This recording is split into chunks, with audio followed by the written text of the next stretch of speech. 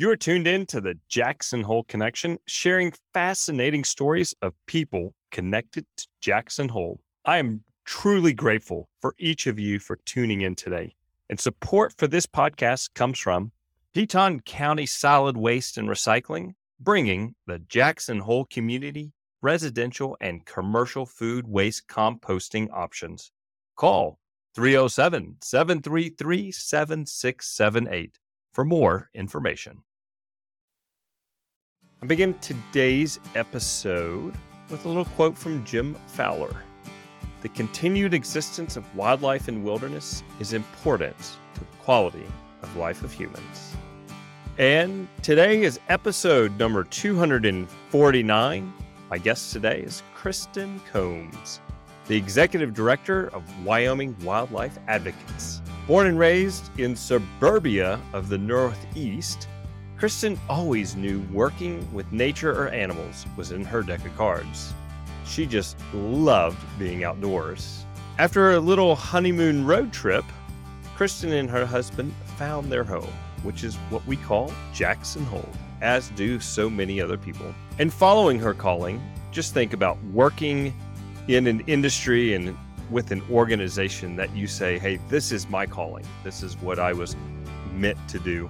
Kristin is fulfilling her life's mission each day through advocacy and education and much, much more. Jackson Hole is full of wildlife. We maybe not as much as it was maybe 40, 50 years ago and way back even longer than that. But as we humans find ways to live in the native habitat of so many wildlife species, Kristin and her crew help us humans learn how to be responsible and have less of an impact on some of these very sensitive wildlife environments. Kristin, thank you for joining me here today at the Jackson Hole Connection. It is wonderful to have some time to speak with you. You have a lovely background there. You're outside while you're speaking to me. Yeah, you may hear some bird sounds. We have a lot of fledglings around right now. Well, now is the season. It seems as though this year has been quite a wet and cold spring, now summer. So it's nice that the birds are out singing. I'm very much appreciating it. Yeah, me too. It feels like we're finally getting into summer. Yeah. Maybe we'll get at least a few weeks of it. It's probably going to be over before we know it. That's right. I mean, the rest of the country, they are just being cooked. I mean, 100 plus degrees for, quite some time now. And I don't think it's hit 80 degrees here yet. I know. It's really crazy. I mean, we haven't even had that many days like in the 70s even. So it's, it's really weird to like hear about other places that are on fire or, just, having all these hot temperatures. And then like, here we are just, nice and comfortable. Yep. Chilly even. And last week, my family and I, we went and hiked out at Munger Mountain and you could see the pollen blowing. I asked my wife, I was like, is it hazy in here? And she said, yeah. It's like, I think it's the pollen. And I think it was. And then we got it to the top of the Munger and you could see the wind and you could see some spots where the pollen was just floating through the sky to where other places, they're done with pollination season. Yeah, I think we still got a little bit ahead of us, unfortunately. Yeah, we do. Well, Kristin, tell me, where were you born and raised, and how did you land here in Jackson, and how long have you been here in Jackson Hole? Yeah, I am a Midwesterner from Ohio, Dayton area, and grew up there, very much suburbia, in a small suburb outside of Dayton. And after, I always knew that I wanted to do something with animals or nature, the outdoors. I mean, I grew up camping and hiking and just being outside and enjoying flowers and birds and everything else. And so I knew that at some point I was going to get to where I would be doing some kind of job outside, but I didn't know what that was. And I've always loved animals. So actually my husband and I, we kind of did a cross-country trip for our honeymoon and made it out here to Yellowstone in Jackson. Spent some time, a couple weeks here, driving across the country and just getting to know more about what the West was like. And we just fell in love. I mean, it just felt like home. We've spent time vacationing in Montana and Colorado and Utah and other places. And there was something about Jackson that was special that we just kept coming back to. And I think one of the main things about it is that the wildlife is unparalleled here. And once I knew there was a place where there was so much wildlife and you could just see it on a daily basis, I felt like, we were just like, we got to live here. This is where we belong. So, yeah, that was back in 2004 that we just took the leap, and we're kind of the first of our family to move away from Ohio, and certainly the first of our friends to move out this way. And yeah, the rest is history. Well, I'm glad that you guys made it out here and found this amazing place. And I think I like what you said. The wildlife is just unparalleled here. And I've recently been reading a book about a former hunting guide, and his description, and he was a guide back in the 70s, and he was saying that there was a lot more wildlife back then than compared to now. However, even though there was more wildlife then, there was some wildlife that didn't really exist back then compared to now as well. Certainly, yeah. I mean, it's something to think about. We've gotten sort of to a place as humanity that we just don't expect to see wildlife, and there isn't as much wildlife around. And, knowing that here in Jackson is one of the best places to view wildlife. But you're right. Like, certainly in the 70s, there weren't very many grizzly bears, and there were no, wolves here, and a lot of wildlife. Yeah. You just couldn't see. I mean, I'm thankful to, John D. Rockefeller for visiting this place and trying to set aside this land and wildlife too. And so, like, that's the wildlife we have today, is that stuff that was protected back then. So yeah, I agree. There was probably a lot more here at one time, but it is one of the only places in the United States where you can see, a full suite of predator and prey that were here prehistorically that are still here. What are, just so people listening in can have an understanding, how you mentioned that they were probably here prehistoric, what are some of those animals that you're referencing to? Yeah, bison, certainly. I mean, that's something that there used to be 60 million bison across the United States, and now there's just a small herd. I mean, certainly there's reintroduction efforts going on other places. Bison, I think one of the most intriguing animals around here are pronghorn, because they are a true North American species that evolved and made their home here in North America, and they've been here for millions of years and have survived all of these changes that have happened both with the ice age and warming and cooling temperatures, and they just have the drive to survive, it seems like. And then, all the big things like grizzly bears and wolves and mountain lions and elk and deer. I mean, it's really amazing, what you can see in just a day of wildlife watching around here. And we also have some wildlife in our ecosystem that you would probably most likely never see as well, unless you are a frequent visitor to wilderness areas. One of those would be the wolverine. Sure. Yeah. I mean, that's something that probably most people are never going to see in their lifetime. I was lucky enough to see one on Teton Pass one day. No Literally kidding. Just a fleeting view of it. I only saw it for 10 seconds maybe, and I will probably never see one again in my life. So I've considered myself very blessed to have seen one. Yeah, I mean, wolverines or lynx as well. Those are a very endangered animal that most people will never see unless you're up in northern parts of Canada. And even things like pikas, those aren't something that people really see that frequently either. You kind of got to go to where they are in order to see them. What is a pika? A pika is, I know a lot of people just don't even know what it is. It's in the rabbit family, actually. It's a lagomorph, and it doesn't have a tail. It's a small mammal that lives in the alpine talus slopes. So usually up in high altitude environments, they don't hibernate. They actually collect hay stores. So they spend the whole summer foraging and clipping plants and storing those and drying them, and then they live off of that throughout the winter time.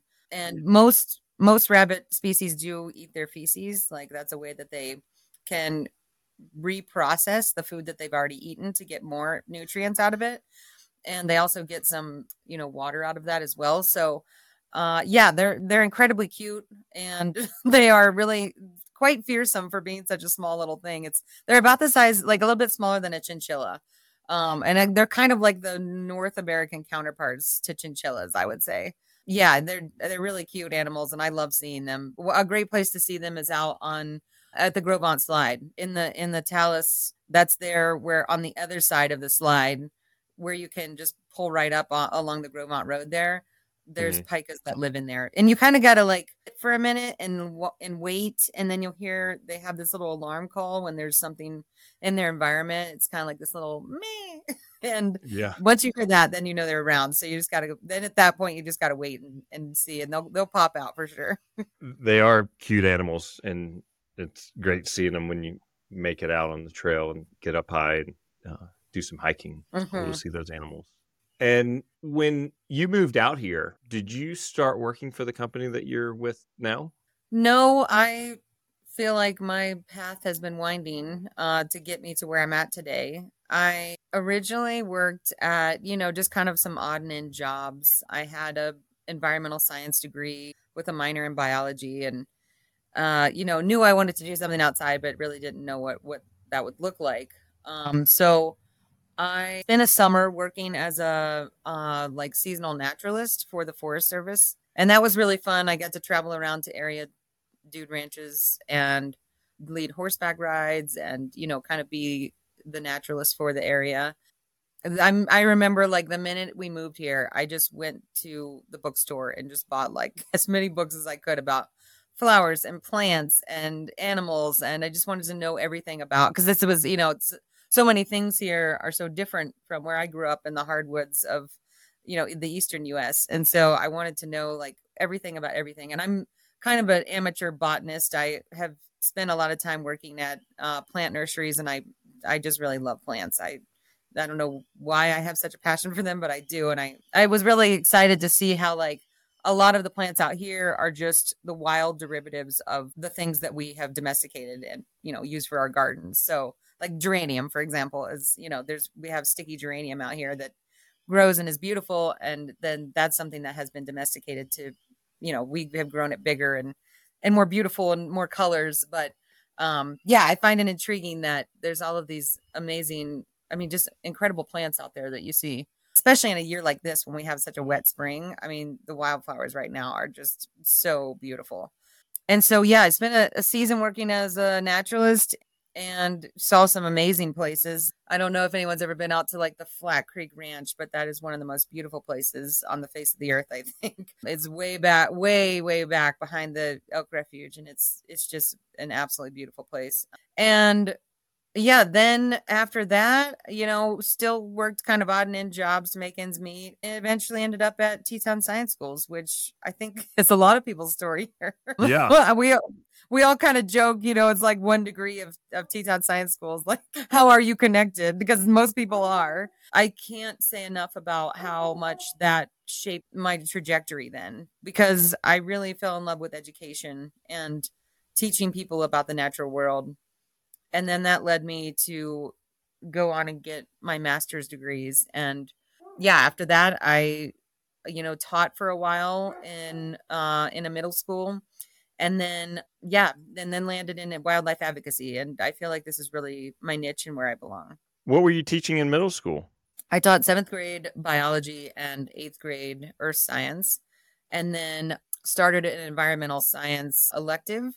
And that was really fun because we got a chance to like institute a recycling program in the school, and I took the kids to like the wastewater treatment plant and things like that. So yeah, it was a great experience, and I really do love that age of kid. I know it's a rough time in a lot of kids' lives, but they're still very open to learning things and are still fascinated by things. And I think it's an important age for kids to really develop an appreciation for the natural world. Well, thank you for being a teacher. It's a hard job. It is literally the hardest job out there. I say enough about how grateful I am to teachers for what they do, because it's a tough job. I mean, you're grading on the weekends, you're planning in the evenings for the next day, you're grading, you're putting things together, you're helping kids after school. it's intense, and you're on when you're on, you're there and in the classroom and you're on all day. It is a tough job, and I am super thankful to everybody that is a teacher out there. I think teachers are the unsung heroes Absolutely. of Absolutely. our society. Yep. Mhm. They should make a lot more money and be a lot more appreciated because they work their buns off. They definitely work their buns off for sure. Yeah. So now you said you're in wildlife advocacy. Tell me more about that and how you Yeah. transitioned into that. Yeah, I did feel like I was having an impact with kids about teaching them about, just the biology behind wildlife and why it's important to have both predator and prey in ecosystems. But I didn't feel like I was having like, as of direct of an impact as I would have liked to have been. And Mhm. so, yeah, I took a job with another organization here in town and did that for a while, and really kind of felt like, okay, now this is my jam. This is where I'm this is where I'm at home, like this is what I was meant to do. And I've been with the organization. I'm the executive director at Wyoming Wildlife Advocates, and I've been there for almost 5 years now. And I absolutely love what I do. I really do love my job. It's very difficult at times. It's challenging. But it's super rewarding at the same time. So I feel like one of the reasons I am on this earth is to help speak for those who don't have a voice. So what would be challenging in this role? Yeah, so Wyoming is an interesting and unique state in that there's a lot of it's a wildlife paradise, like we were talking about earlier, but there's a lot of challenges and difficulties around how that wildlife is managed. So, some people think that there should be zero wolves, and other people think that there should be wolves all over, and there's, anything in between the spectrum. There's a continuum of where people think that, certain animals should be or how they should be represented in the state. And there's some really kind of old myths and misconceptions that tend to really persist in the culture here. And so that is a very difficult thing. Is one thing I've learned is that wildlife management is not about wildlife, it's about people. And it's people are where the problems come in. Like if we let nature just do its thing, it would do its thing. But when people place values or their kind of way of thinking onto that species, then, that's when you start having sort of these challenges and difficulties in recovery for species, and also just, having those species around, and people disagree on it. And so it's volatile. I will say that. I will just say, like, if you just mention the word wolves or wolf in Wyoming, you'll get a reaction from people one way or the other. Yes, a topic that has lots of opinions to it. Exactly. Yes. Everyone's got an opinion about it. And some of those opinions are based on facts. Some of them are not. Some of them are very value based from people and how they've been raised. And, it's nobody's fault. It's just that's how we form our identities, and trying to get people to see that animal in a different light is very difficult, but not impossible either. I mean, I think that Wyoming has made some strides on coexisting with the species, and then there's a lot of places we have a lot of work to do still too. How many states does the wolf now exist in? Let's see. It was 1, 2, 3, 4, 5, 6, 7, 8, 9, about 10. So there's a population in the Great Lakes, the Northern Great Lakes. So Wisconsin and Minnesota and Michigan. There's a population. Well, actually, no, it'd be more than that, because there's also the Mexican gray wolf that exists in Arizona and New Mexico. There's actually several packs that have formed in California, Northern Hmm. California. And those wolves are wolves that have migrated down from Oregon. So Washington and Oregon both have wolves, Idaho, Montana, Wyoming, and there was some wolves in Colorado, but Colorado will be reintroducing wolves as well coming up in December. So yeah, and then you do have the red wolf also in North Carolina, and unfortunately there's a very, very small number of those animals left. I think, just 100 or so, or maybe even less than that. Once again, like, they're making a comeback, and they are recovering, but there's still a lot of this manifest destiny and kind of just these carryovers from the westward expansion that have it's really amazing how like that has been persistent in our culture. I mean, most people, I think if you took a census of people of how many people have actually like seen a wolf or had an interaction with a wolf, it's probably a very small amount of people.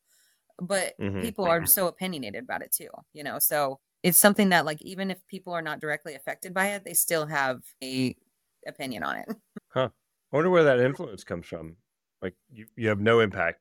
The animal has no impact on you whatsoever in any direction. Good, I mean, bad, I think medium. it's somewhat of like, you know, a carryover from these, you know, Little Red Riding Hood and these myths and stories that came out of Central Europe and, you know, Eastern Europe and Western Europe as settlers came across and then encountered because most of the wolves were killed off, you know, in Europe before settlers came over to the United States or to North America. And so, you know, then they get here and it's like, okay, here's this animal that we eradicated, you know, over where we came from, where our ancestors are from. We need to do the same thing here because we have to protect our livestock and we have to protect, you know, the way that we live. And so it's like it's really a deep seated like cultural influence that the wolf has been negatively portrayed so long in our culture, Hmm. you know, at least in like Anglo-Saxon or Eastern European culture, and it's really seems to be like part of our psyche. It's fascinating to me, and I kind of like wish at times that I had studied psychology because I really am intrigued to know like why do people feel the way they feel, or why do the people have the opinions that they do, and you know, a lot of that just comes from values that have been passed down from their families, and when you have something like a wolf, it's very difficult to sway people's emotions about it because people feel so strongly. Sure. And unfortunately, there are a lot of myths and misconceptions about them as well that have been perpetuated, and it's going to take a long time for those to get, you know, like cleared up, I guess, or to have a different perspective in our society around that. Now, for the organization that you are a part of, what are some of the programs that you guys offer that you guys are doing? Yeah, so we spend a lot of time, you know, letting the public know when there's chances for comment opportunities on wildlife management policy or regulations. We do litigate sometimes. Sometimes that is the only thing when, especially when agencies are kind of ignoring their own mandates or are not doing things in the manner they should be by law. Sometimes, you know, we have to apply that pressure in order to get something to happen or something to change, and we've been successful on several lawsuits, mainly involving feed grounds in Wyoming. And we also, you know, we spend a lot of time educating. So we print out usually around 5 to 7,000 of these wildlife guides. You know, people may have seen them. I think they're at the airport, they're at the Chamber of Commerce, they're visitor center. I try to distribute them throughout the community. Just kind of informs people about not only what species we have here and a little bit of their natural history, but also some of the conservation challenges they're facing because there's a lot of things that are people just don't see on the surface. Of, you know, you kind of like come here and you're like, oh, look at all this wildlife and everything looks really healthy, but if you scratch a little deeper, you know, you see that there are issues and challenges. And then we also run a program called Jackson Hole Bear Solutions, which we started in 2022, just around trying to get more resources on the ground to help reduce conflicts between humans and bears. I mean, other communities like Tahoe and Durango and up in British Columbia, you know, Whistler area and stuff are doing a phenomenal job at helping prevent human bear conflicts. And I think Jackson maybe didn't know that we had as big of a problem with it as we do until 399 and her four cubs came through town. I think that was a real catalyst for people to realize like, okay, we do have grizzly bears that can come into town and yeah, we might want to get things cleaned up here. So we offer free or reduced cost resources to people. We just wanted to remove the barrier of, you know, cost being an issue for people to be able to be a part of taking, you know, like taking responsibility for reducing human bear conflicts and coexisting with bears on the landscape. It can be done, and we're doing some things right, but we also have some work, you know, still ahead of us too. And what are those free or reduced options that you're offering to people to help reduce their bear conflict? Yeah, bear resistant trash cans are the number one thing. That's something that the county last year mandated that everybody in the county have one. And the town also recently, it just went into effect April 1st, that there are conflict zones now that have to be, you have to have a bear resistant trash can in those areas. So making sure that those get out on the ground and people have access to those. Because a lot of people like don't even know where to get one, or, or they have a Subaru and they can't even get it to their house. So we deliver and we bring those resources to people. Also, electric fencing. We've given out electric fencing, both chargers and the fencing itself, to help protect chickens and other livestock. We've given out bear-proof trash cans also to like store livestock feed, because that's another kind of big problem area for bears, is just like grains and stuff like that. And yeah, then we also are working on dumpsters. So we have a program where we have 18 dumpster lids that will be delivered hopefully soon, that will be retrofitted onto dumpsters that are already existing, because that's a much cheaper option, especially for the trash haulers. And so they don't have to purchase brand new dumpsters. Basically, it's like a lid that just gets welded on, and then that makes that trash inaccessible to bears. Mm-hmm. And for people to have a grasp as far as interactions with bears here in the community, do you have an idea of what a number of interactions that human bear interactions happen each year? Yeah, it kind of depends. It varies based on what is going on in the natural world. So in a year like this, where we've had a wet spring and there's obviously going to be a good berry crop and, plenty of natural forage, we tend to see lower rates of conflicts due to the fact that, bears are not feeling the need to come into town to look for food. When we have like drier years that we don't, the berry crop might have failed, or there just isn't as much vegetation out there, then we tend to see an uptick in human bear conflicts in those years. It can be significant. Like one year there were 11 bears that were killed just in the Snow King area. Those were all black bears. That has been a chronically difficult area to secure things, and that's one of the areas we've really focused on, is to try and get as many cans out there as possible. And then, in 2021 there were 6 grizzly bears that year that were killed due to conflicts. And the thing about it is like those are completely preventable. It's a completely preventable situation. And I think, probably at one time or another people have seen a trash can overturned by a bear. Mostly in town, it's, black bears. In the county, it could be black or grizzly bears. And so, I think it's people are just, they're more aware of it now, that there's an opportunity for bears to be in town, and like, yeah, I should probably do something. I mean, not only is it an issue for the bear, it's also an issue for people. I mean, nobody really wants 5 grizzly bears in their backyard. It's not really the best situation for people or the bear. So yeah, keeping bears out of town and looking for natural foods is really what we want to promote, and make sure that they're just not having access to any of those attractions. When you just said that one year there were 11 black bears killed due to human interaction around the Snow King area. Yep. I had no idea. And most people don't. It kind of like flies under the radar a little bit. It's almost become, I think, it's like, well, it's just one of those things that happens, or, and there are, there's like vacation homes up there. And so there's probably people coming into town that aren't aware that bears are right there.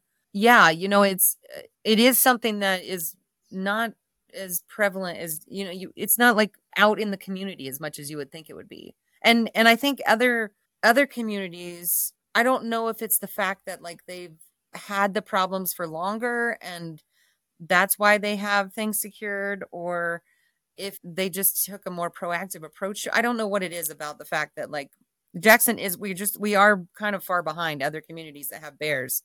And it should be something that like, no matter where you go, you're seeing something about, be bear aware, or be bear safe, or, be bear smart, to try and like secure your attractants and make sure that your trash is locked up. And that's really one of the goals of our program, is to really make it visible to people so that it's just always on the minds and it's just second nature. Kristin, fascinating information. I appreciate this. We need to take a quick break to get a word from one of our sponsors, and then we're going to come right back and talk more about how we can be better at educating people. Teton County Solid Waste and Recycling estimates that approximately 3,662 tons of food waste are disposed of in the trash in Teton County every year. This makes food waste the next frontier material in the quest to achieve the county's goal to reduce, aiming for zero waste. For more information on Teton County ISWR's residential and commercial food waste programs, visit TetonCountyWY.gov/recycle. Change begins with each of us, one day at a time. Kristin, welcome back. Thank you. And we're talking about the importance of educating people of how to be bear aware, but bear smart as well. And there's more that your organization does, Wyoming Wildlife Advocates, but to know that historically there was one period where there were 11 bears that had to be put down because of human interaction, that means we as humans can be better about what we do and how we think about what our actions are to, if the bear comes into what we might call our area, but when you think about it, it's their area. We're living in their habitat, is what it is. We just happen to cut down the trees and pave the roads and build houses. Other than securing trash, or what's a great way for people to find out if they should be taking steps to be more proactive on the bear education? I mean, if you're a resident of Jackson or Teton County, you have to be aware that bears could be in your neighborhood. I mean, very likely have been at one time and could continue to be. I mean, that's just where we live. 3% of Teton County is private land, and 97% is public land. So you're right. Like, we live in their habitat and we live very closely with these animals. And other communities have shown that it actually can be done. Like, bears, I think there's the stigma around bears that they're aggressive and they're going to be mean no matter what. And I mean, that just isn't true. I mean, as we've seen with 399, I mean, she's a really incredible bear. She's not, I wouldn't say she's the norm. She is definitely her own thing, her own individual, and is an incredible mother. But I think she kind of showed us last year or the year before, of what it can look like for a community to coexist with bears. What happens if, I think one thing that's special about her is kind of the lethal option is off the table, because nobody wants to be, no one wants to be the one that's going to have to kill 399 for getting into trash or a beehive or whatever. And she's really given us like this opportunity to see how people and bears can live together. And, where are the problem spots? Can we fix those? And then, let bears be bears and go back to the wild and, find their own food. I mean, it's not like once she gets a taste of, honey out of a beehive that she's never going to eat wild foods again. That's just not true. So bears are incredibly resilient. They are smart, but we as humans, and here's the thing, is like, bears are going to do what bears are going to do. What do? They look for food, they try to raise their young, and they survive. We know bears are going to do that. So the onus is on us to do things differently so that bears can continue to do what they're doing. And basically, like, coexistence is that both species are meeting their needs in the same area and without conflicts occurring. And yeah, I think everybody needs to just be a little bit more aware of the fact that, if you have a bird feeder out in the summer, that's something that could bring a bear to your yard. If you have trash that's unsecured, that's something that a bear could want to come to your house for. And what we really want to do is just keep bears moving. I mean, we're not going to keep bears out of town altogether, but if they don't have a reason to stop at your property, then they'll keep moving on and looking for other things. And that's really why bear resistant trash cans work, is because, a bear tries to get into one, it fails, it can't get in there, it moves on to the next one, can't get into that one. Eventually the bear's like, okay, this isn't a food source, this isn't worth my time, because it's all about calorie expenditure versus calorie intake for them. And if a food source is not easily or readily available, they're going to move on to the next thing. And that's really what we want to do, is we want to keep bears looking for wild food and keep them out of our, human provided food. It's not healthy for the bears either, to be eating trash. I mean, some of it's probably not very healthy for us either, Yeah, exactly. but we like it. What about where the moose population is right now and how we can be better at interacting with moose and ensuring that they have the right habitats to thrive? Yeah, it's moose are an interesting species because they tend to live, especially in the winter time where we live. And, they want to be in the river bottoms. They want to be where the snow amounts are lower. So town is a really good place for them to be at that time. And that does set up a situation of conflicts. And, now they're experiencing, I mean, unfortunately, there's a lot of species in our area that are starting to experience impacts from climate change. And, that's a really difficult thing because that's something that's bigger than Jackson. I mean, we can take our steps here certainly to reduce the impact of climate change. Every community has to do that. And we have to do that as a human society as a whole. And so, yeah, that's a difficult thing because winter ticks are getting much worse because they're not dying off in the winter like they used to. And moose are being, hit pretty hard by that. They also have a couple diseases that they can get. And then, the sad thing is that they're still getting hit on the road. I mean, luckily there are efforts to, build some wildlife crossings, and we put the underpasses in down there on South 89, and that has helped. But it's also people just need to slow down. The amount of people I see speeding every day and just kind of rushing about their business is shocking. And I'm the crazy person that you'll see out there stopping traffic so that a duck family can get across. Mhm. Because it's just like if we can't stop 30 seconds of our day to allow this animal to survive, like what are we doing? Like what is it And they're really? so cute, those little ducks.